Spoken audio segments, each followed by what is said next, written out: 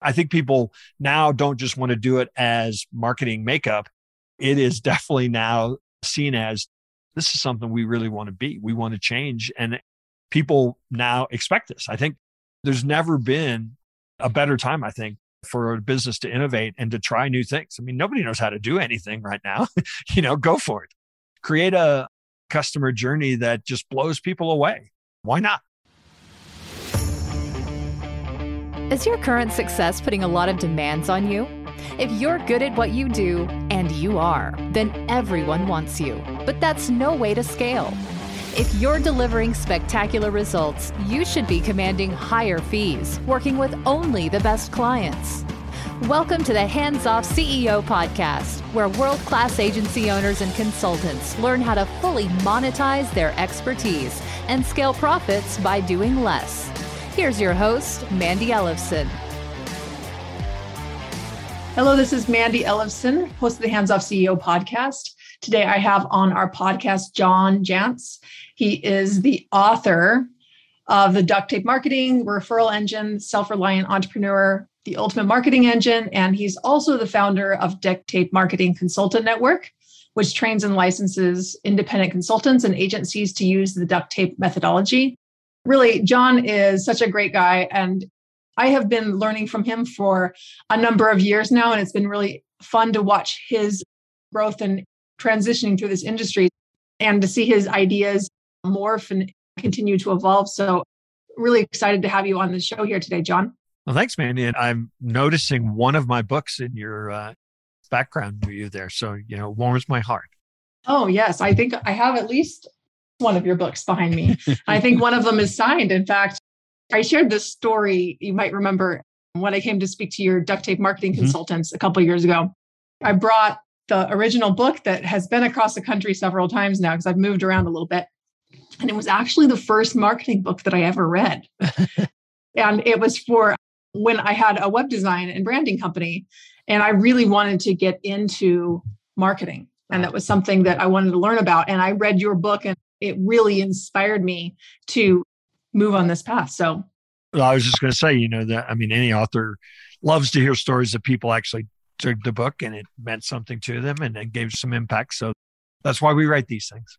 Yeah. So books are so impactful. So I know you have a new book. What is your new book called? It's called The Ultimate Marketing Engine, 5 Steps to Ridiculously Consistent Growth.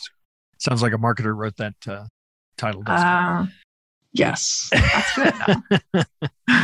But I have a couple books that have used the engine theme. So, I find that's something that kind of continuation of series of ideas. But also, I want to write a book that's ultimately going to be primarily a strategy book.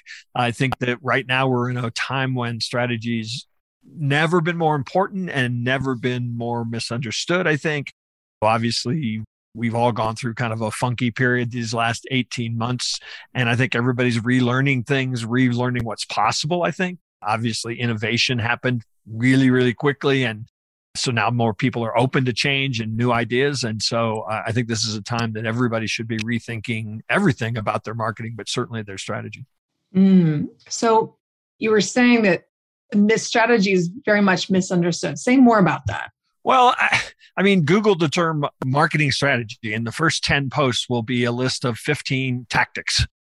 That's really the key. It's like, a marketing strategy is get on Facebook, or a marketing strategy is do videos on TikTok. Well, no, those are tactics. A marketing strategy really is understanding who is your ideal customer, narrowing your focus to your ideal customer, understanding and communicating the problem that you really solve for that ideal customer, and then using those elements to then use content as the voice of that strategy, and to understand that, with all the changes that we talk about in marketing, the thing that's changed the most is the way that people have choose today to become customers. And so understanding and guiding that customer journey has to be a significant part of your marketing strategy before you ever start planning out what your homepage should look like. I completely agree with you on that. So you're saying that buyers' patterns have really changed, and how they go and consume content before they go and make a purchase. Absolutely. So how do we need to morph and change with the changes in the market and buying habits? So I think people need to understand, things that marketers have done, like the marketing funnel, that's a well-worn concept of, you got to get some people up there to know about you and drive some small percentage of them through that to become buyers or customers. And while that's not completely wrong, I just think it's very, very limited. I mean, for a lot of people, that's where marketing stops. And a concept that I've been talking about for more than a decade and certainly shows up in this book is something I call the marketing hourglass. Now, that metaphor borrows from the funnel. In other words, it's got that shape at the top that looks like a funnel if you think about a typical hourglass. But then we also flip the funnel over. And once somebody becomes a customer, I think that's where your marketing needs to expand. In fact, I think that's the greatest opportunity for you to create consistent growth is after somebody becomes a customer, through a better customer experience, through retention practices, through ways to find how to grow with those customers. Obviously, referrals, one of the greatest sources of lead generation for any business is a happy customer. So it really is a complete end-to-end journey. And we have 7 stages in our marketing hourglass. They are know, like, trust, try, buy, repeat, and refer.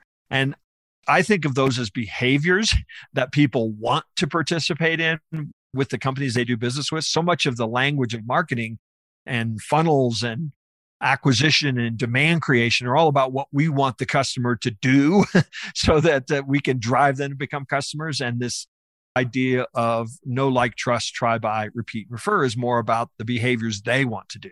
As buyers, we want to know about people who can solve our problems, obviously.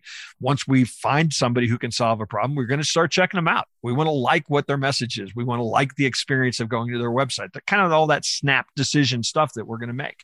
Once we then say, okay, I think maybe I should talk to these folks, we're going to figure out who else likes them.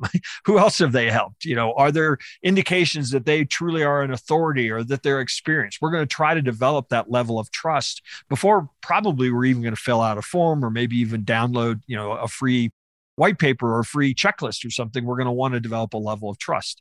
And then as buyers, I don't know about you, Mandy, but I love it when I can try what it might be like to work with somebody. And that's not just the 30-day free software trial.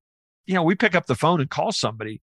We may not be saying to ourselves, I think I'm going to try out how they answer the phone, but we sure as heck are trying them at that point. And that's the same of filling a form out, doing a free coaching session, doing a free evaluation. Those are all ways that we want to try businesses. And then, of course, once we say yes and we have buyer's remorse, fully set in, we want that experience to stay high. We want the communication to stay high. Frankly, we want the transaction to be very smooth. We want onboarding. We want orientation. We want further education about, how to get the most out of or what to expect next. And so these are all things that I think as marketers, we have to be focusing on. What would create a better experience in each of these stages? What are the questions that they might have? What are the objections or objectives, I should say, that they might have at each of these stages? And then, of course, a couple of my favorites are really repeat and refer. Do we have a retention strategy? If I find somebody who meets my needs and I need that product or service again, I don't go looking. I'm thrilled that I have the convenience of being able to go back to somebody that I trust. So what are we doing to make sure that we cement that relationship? And then finally, somewhere in the neighborhood of 80% of small businesses admit that the majority of their new business comes by way of referral, and yet none of them do anything about it. There's no real practice to intentionally generate referrals, to develop a referral network, to develop a strategic partner network. And so this framework of the marketing hourglass becomes a tool for us to look at how does the buyer want to go through this journey? How can we make sure that we are focused on all the stages and create exceptional experiences at each one of those stages? Oh, I love that. And one of the things that I heard is what to expect next. Yeah. Now, that goes all the way through the buying process, but the place where I see the ball dropped a lot is through the service delivery part of it. Yeah. And I think people don't recognize that you need to actually be selling all the way through your entire process. And what that looks like is selling your team members, for example, like positioning them as experts so they're not always asking for you. Right. And, selling them on, why are you doing this work here? Because it's going to generate this outcome, and really pulling them through each one of these steps that you just talked about here. Yeah, there's no question about that. And I think that one of the things that this framework does is a lot of companies have marketing functions and sales functions and customer success or customer service functions, but they still tend to look at them as sort of siloed affairs. It's like marketing does this, sales does this, service does this. Well, this framework at least asks them to look at the integrated whole and how these things map together. And, a lot of times when I've internally done a workshop with an organization that has a sales leader, marketing leader, service leader, just getting them to talk about this language in the same way is sort of mind-blowing sometimes, because where companies usually fail is at the handoffs. It's so when marketing hands off a lead to sales, sales hands off a client to customer service, that's where the ball gets dropped in those transactions, because the handoffs just haven't been thought out that well. And so a lot of this thinking of this complete hourglass that overlays over the entire business really helps them think about the smooth handoff, the frictionless handoff, the exceptional handoff. I love that. I think that alone right there, that is a really interesting distinction that is left out a lot of marketing books, sales books, operations books. Here, you're saying, they're siloed. And when you can look at the big picture of it, that's really where it all fits together. Don't tell the sales and service people this, but it's all marketing. It's totally all marketing. It's all marketing. Yes. Well, it really is. Here's the thing too, is that a lot of people come to work with Hands Off CEO because they're looking at, well, you know what? We're at capacity. We can't scale anymore.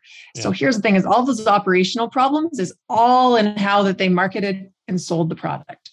When you sell the service a certain way, they're going to expect the CEO to do it. Yeah. If you sell it a different way, it's all about, like you're saying, it's all marketing.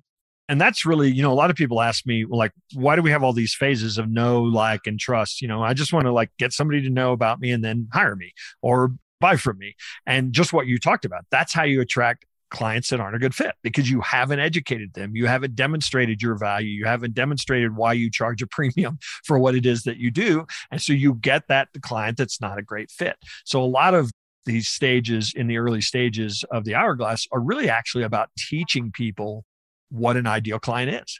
And, in some cases, what it's not. And that, is really important when you get to the point of, yes, I want to buy. Well, and like you're saying, you can definitely sell the no, like and trust, like earlier than that, but they're not ideal clients. And the reason why is they're looking for a commodity and they're price shopping. The more that you're educating them, the more they're willing to pay. And sometimes that means, a lot of people will argue this point with me, but sometimes that means creating your own intentional friction. So when that person calls and says, oh, I heard you do marketing. I need marketing. Come on down and tell me what you do. You then say, well, you know what we have found is that we can get a lot more value. I can deliver a lot more value in our time together if you will take the time to fill out this form. Something goofy like that. And if they won't fill out the form, they're probably not going to ever be a good client. Obviously, you need that information, but that demonstrates their willingness to collaborate, to communicate, to share, to take some accountability. And for most of the clients that you and I both work with, those are attributes that pretty much have to be in existence. You can't train them 6 months later to do those things. And so you really got to find those things out before they even become a customer. Absolutely. Absolutely. And then also, you don't want to be on the phone on sales calls with someone who they're never going to buy anyway. That's right. And you're filling up your calendar with that instead of actually focusing on doing the work that you're laying out here about the different 7 stages through this hourglass. And sometimes you're building a business, you get what you get, right? You're hustling to get business and you get what you get. But at some point you have to take a look and say, who are my ideal customers?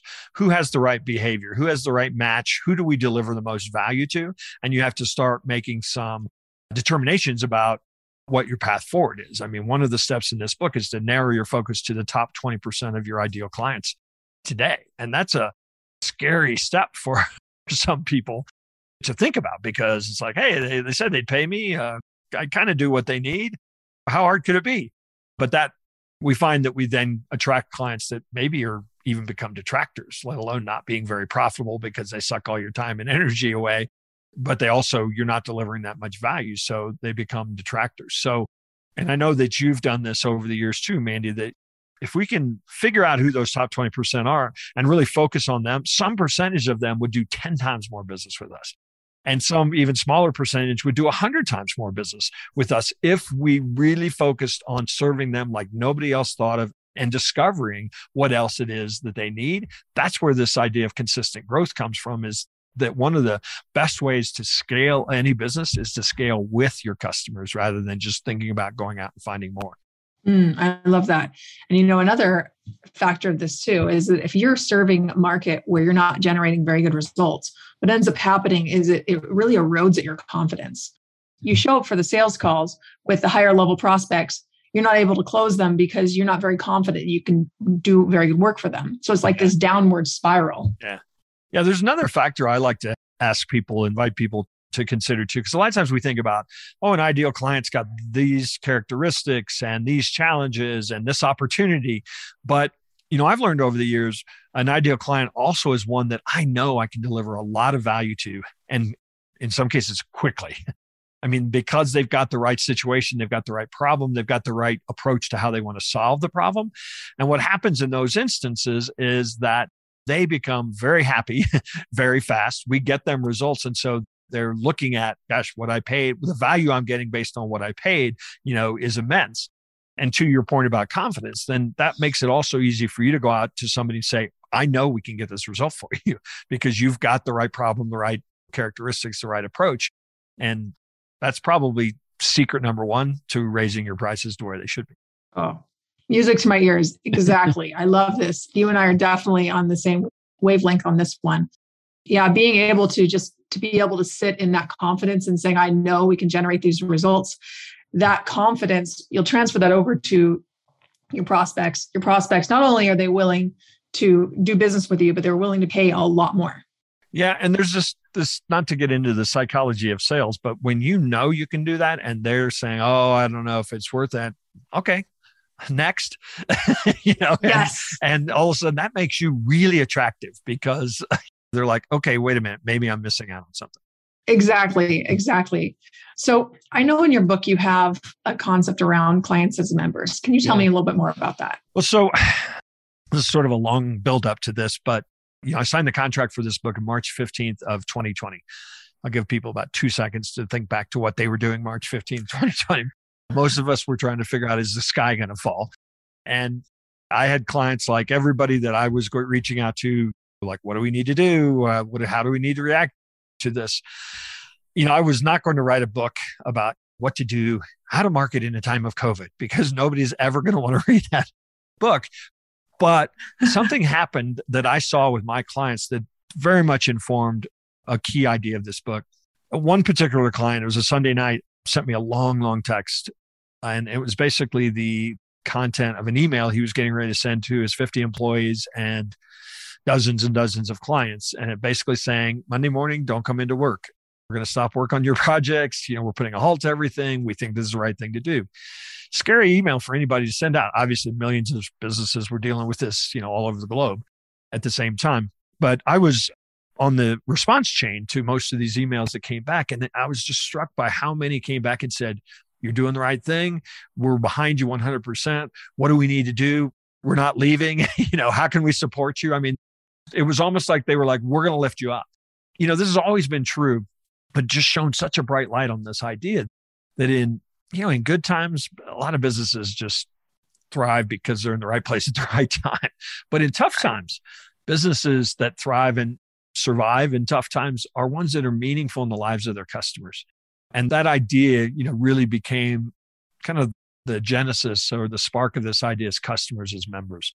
What if we began to think of our customers more like members? And I don't mean like a membership subscription, Costco, model. I mean, those are all decent business models, but I'm talking about more about a point of view about what if we saw the relationship we had as our customers more about them joining, our organizations, more about us getting them a transformation over just the transaction, kind of thinking in terms of taking them from where they are when they become a customer to where they want to go, that becomes the real goal of the work that we do, as opposed to, hey, here's our deliverable, here's what we agreed to, next.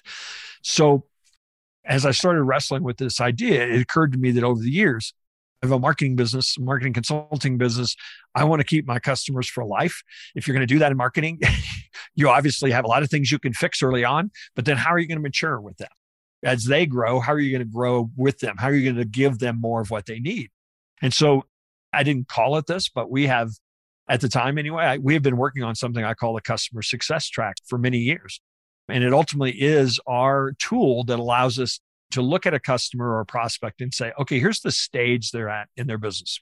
We know that because we can recognize the characteristics of a business in that stage. And we also know that that stage comes with these set challenges.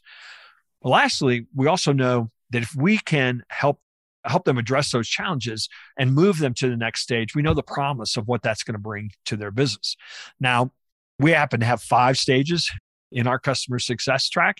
And we're able to just about take anybody who comes to our business at a certain stage and know exactly how we're going to move them to the next stage. Because these tracks all include milestones. And these milestones are either a yes or no.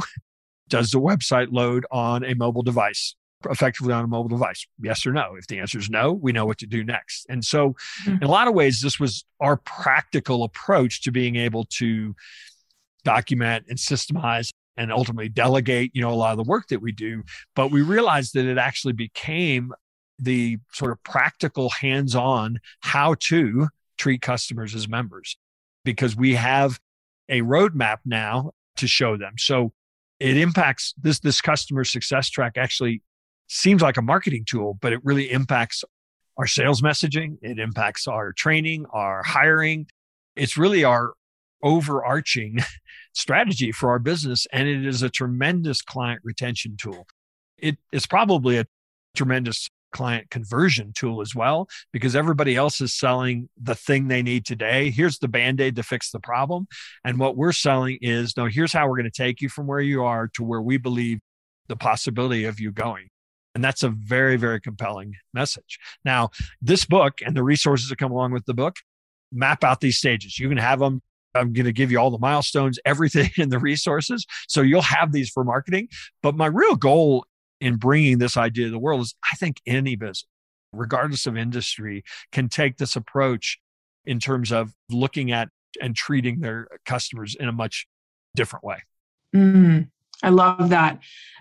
And there was so much that you just shared right there to really unpack. But what I'm seeing is a real shift right here from this world where there's the marketing tactics, even the marketing strategy. What you're doing is going much deeper than the marketing strategy, but looking at the strategy of the entire business. But it's founded not on really what you want, but on what your customers want. Yeah, that's the shift that I think. And there are businesses out there that have just always done that, I think. But I think that this is a sort of global shift that maybe is made possible. I don't ever want to imply there's a huge positive to what we've gone through the last 19, 18 months. But in some ways, if there is a positive, I think it's actually made, these words we've been using, authenticity and things like that, we've been using in marketing for so long that people have kind of chuckle at now. It's actually kind of made them real again. I think people now don't just want to do it as marketing makeup. It is definitely now seen as this is something we really want to be. We want to change. And people now expect this. I think there's never been a better time, I think, for a business to innovate and to try new things. I mean, nobody knows how to do anything right now. Go for it. Create a customer journey that just blows people away. Why not? One of the things that I wanted to point out is you were talking about keeping customers for life. And I know that in your network, within your duct tape marketing consultant network, we worked with a number of your clients. So we just had 3 in one cohort just joined this last month. It was insane to have so many in once. I don't know what was in the water that month, but one of the things that I've consistently heard from them firsthand is what an amazing community that you're creating, that and you have all these different reasons why they're going to want to stay long-term, and really have created this raving family, this tribe of customers that sing your praises. Well, that's always encouraging to hear, of course. The good thing about most of the stuff I write that shows up in books, it's because we're doing it. And that's how I learned to write it. I did do a research paper on this and decided that this would be a good idea. I basically just try stuff and then go, well, this seemed to work. Let's write about it. So I'm glad to hear that's how it's being received as well. Well, and that's why I wanted to share that, because I wanted listeners to realize that, like, hey, this John guy actually knows what he's doing. I've seen firsthand that it works, and I've met dozens of your consultants and I've really seen the kind of impact that they're making. And I don't have very many, as you know, John, I have very few guests on the podcast. I'm pretty choosy and selective about who we have. And the reason I had you on the podcast because your books are great. And I really wanted our audience to have the opportunity to hear more about it, hear your take on how we're morphing and really evolving in the industry of marketing and sales, and to ultimately buy your book, The Ultimate Marketing Engine. So I would encourage anyone listening to go out, buy John's book, The Ultimate Marketing Engine. What is the best way for them to get that book? Sure. So there's a companion site for the book. It's theultimatemarketingengine.com. And if you go there, you can get some free chapters. There's a companion course that you can actually get, as well as obviously all the links to buy the book. And one of the things I will say that when you do get the book, because we do this all the time when we work with clients in this, pretty much every chapter and every action step that I ask you to do is going to have an associated resource that you'll have access to, a special part of the website. Once you get the book, you'll get a URL in that book and you'll have access to all the worksheets and checklists and things that we've created to help support you in doing the things in this book. I talk about strategy all the time, but in the end, I really want you to execute on that strategy. And so I'm trying to equip you with as many tools as possible to do that. Wow, that sounds excellent. What a valuable addition to your book. And what it sounds to me is it's not just a book, but it's a whole implementation system to be able to consistently be having as much business as you want. Yeah, I kiddingly say that it's a strategy book with a workshop tucked inside of it. Love it. Love it. Well, very excited. When is it coming out? September 21st of 2021, depending upon when you're listening to this. It will be available. And there is an audio version, of course, and the ebook readers, Kindles, that kind of thing, as well as paperback. Okay. Well, wonderful. John, is there any other last bits that you want to add before we end? I gave the site The Ultimate Marketing Engine, but if you want to just check out what I've been doing for the last couple of decades, you can find that at ducttapemarketing.com, which is DUCTTAPE marketing.com. And I've got obviously my blog, podcast, things there, as well as you can find out about our consultant network that we've talked about a couple of times too. Wonderful. Well, John, thank you so much for coming on the show. It's been a real pleasure. Well, I love it. Thanks, Mandy.